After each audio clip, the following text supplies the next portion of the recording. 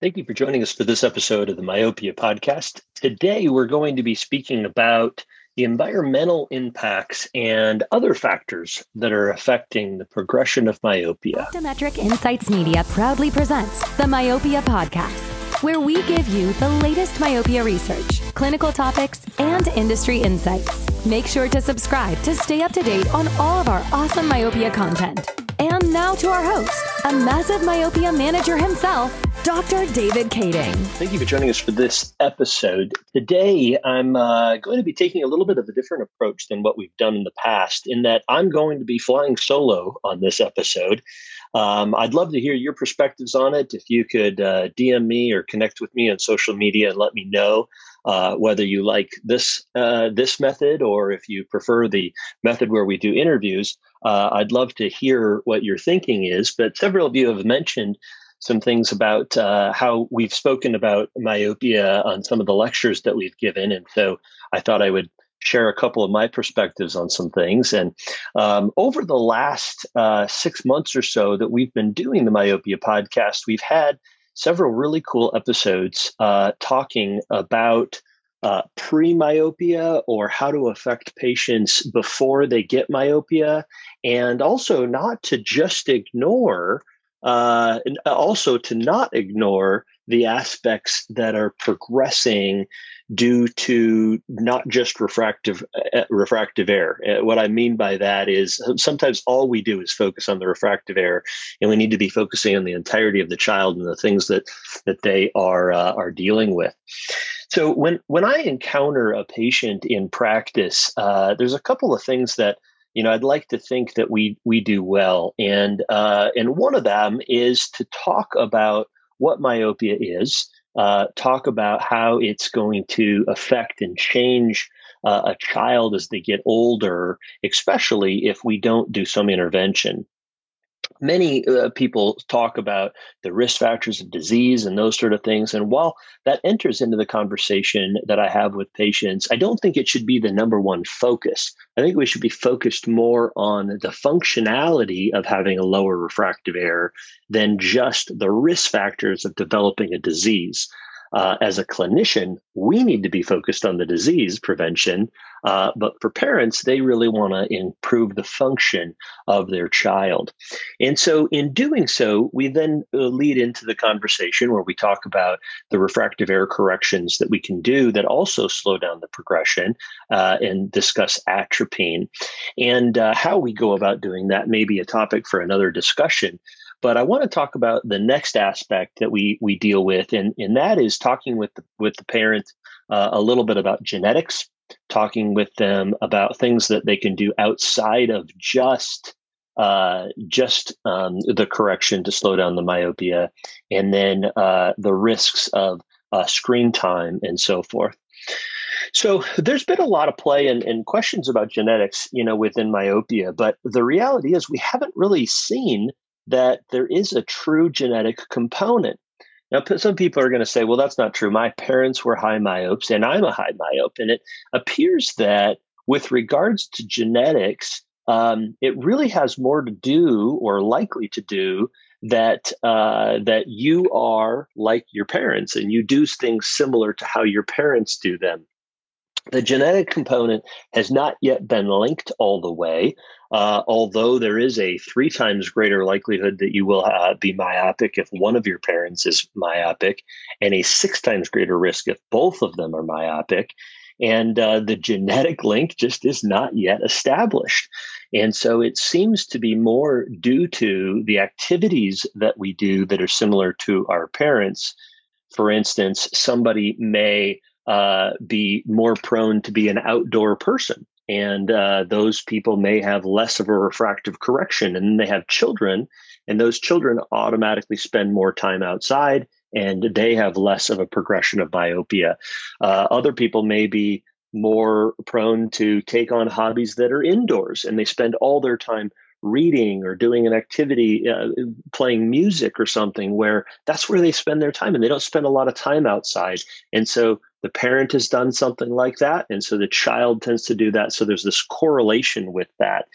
And those are things that we can talk about with with the parents. Is what are some things that your family is involved in? How does your entire family look with regards to spending time outside? Which leads us into the next one: is that more outdoor time is protective for patients to develop myopia.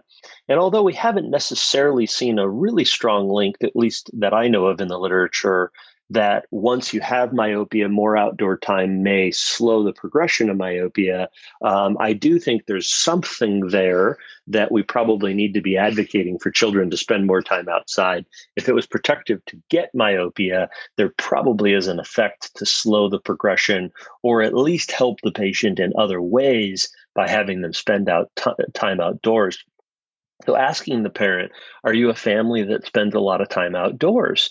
And if the family says, we really don't, then telling them that, they need to have their child go outdoors for 2 to 4 hours a day really can be something that is difficult. The parents are just going to kick the kid outside. So at that point, I say, one of the things that really can be protective for your kid is for you as a family to go spend more time at the park, to go on bike rides, to do activities that are outside.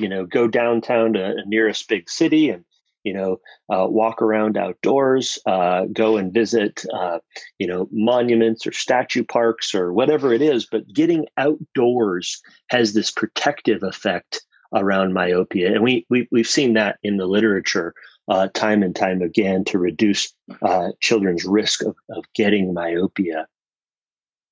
There also is something that happened during COVID, and we've seen several papers that have come out with regards to that, is this lockdown myopia or myopia that came about increasingly. In fact, there was a study that was done on over 2,000 children, and it looked at the incidence of myopia in November, December 2019, and then what was the incidence of myopia in November, December 2020. And it doubled. I believe it was 18% of the children had myopia, but it doubled in the incidence of myopia just during that time period. And this was a study that was done in China.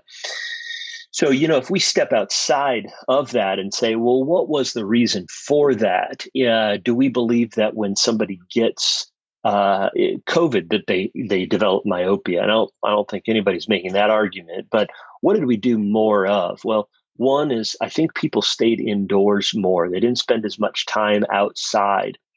And we also know that a lot of children spent an exorbitant amount of time on screens. In fact, I work with somebody in the Philippines, and her children are still on full-time virtual school.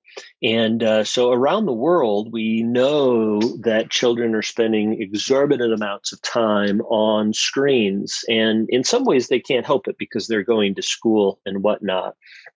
But during the stages of COVID, especially when children were in virtual schools, I had the conversation with the parents and saying to them that, you spend all day online with meetings and your child spends all day online with school. And then after you're done, everybody is just kind of fried, right? It's just been a long day. And the easiest thing for a family maybe to do would be allow the children to go and play a video game or go and spend some time watching television, or usually it's on their phone, right? Watching a show on the phone. And I just had to get to the point to say to the families, if they're doing online school, that's all the online digital time that they should have during the day. There's got to be ways that you can play games or get outside or go to a playground or go run around the neighborhood, and do so in a safe way, but certainly making sure that outdoor time and getting away from screens is a big part of this. I think we'll continue to see this data rolling in as we used to be a online community. We used to be a digital device community, but we have become that far more than ever before. So a real important aspect of that is what screen times looks like for a kid. And if you've had a child who's spent a lot of time on digital devices, an hour or two or three a day, it's really difficult to back that off. And telling a parent that they just need to shut it all off just doesn't go over well. So finding things that just alternatively come into play and making simple suggestions is our role, I think, as eye care providers. And really, what I encourage families to do, what I think is a key component, is to find activities that they can do as a family that are outside. So suggesting to them, I would encourage you as a family to set up a day where you go to the park, where you go and you play outside, and those activities become something that everybody can look forward to. Even the parents, right? They've been spending time all day inside. And in addition to that, doing family bike rides or family walks. We don't always do it, but my family sure enjoys going for an after dinner walk in the summertime in Seattle. And those are habits that we look back on and we're like, that was a good thing that we did. We never regretted doing that. It was always good. And it was really good for our children, not just for their eyes, but for their mental health as well. So, some things that I'm bringing up here is genetics have a limited role. And what that means is that what us as parents do for our children may be more impactful than who we are, right? Sometimes when it comes to genetics, you just throw up your hands and say, this is the way it's going to be. But really, there are environmental things that we can do: more outdoor time, less screen time, and go from there. In addition to that, there's also a study that talks about the increased education has an increased amount of myopes as well. And, that kind of makes sense, particularly if we're thinking about studying rather than being outside considerable amounts, or spending a lot of times in books and reading and so forth, near point activities. And we just can't get rid of near point activities. We're not going to be able to throw them away as well. So following the 20-20-2 rule, 20 minutes on a screen, 20 seconds away from a screen, and 2 hours outdoor, 20-20-2 rule really can be impactful and helpful for families. And those are some things that I think are important for us to discuss with families in our myopia management discussions that we have with them.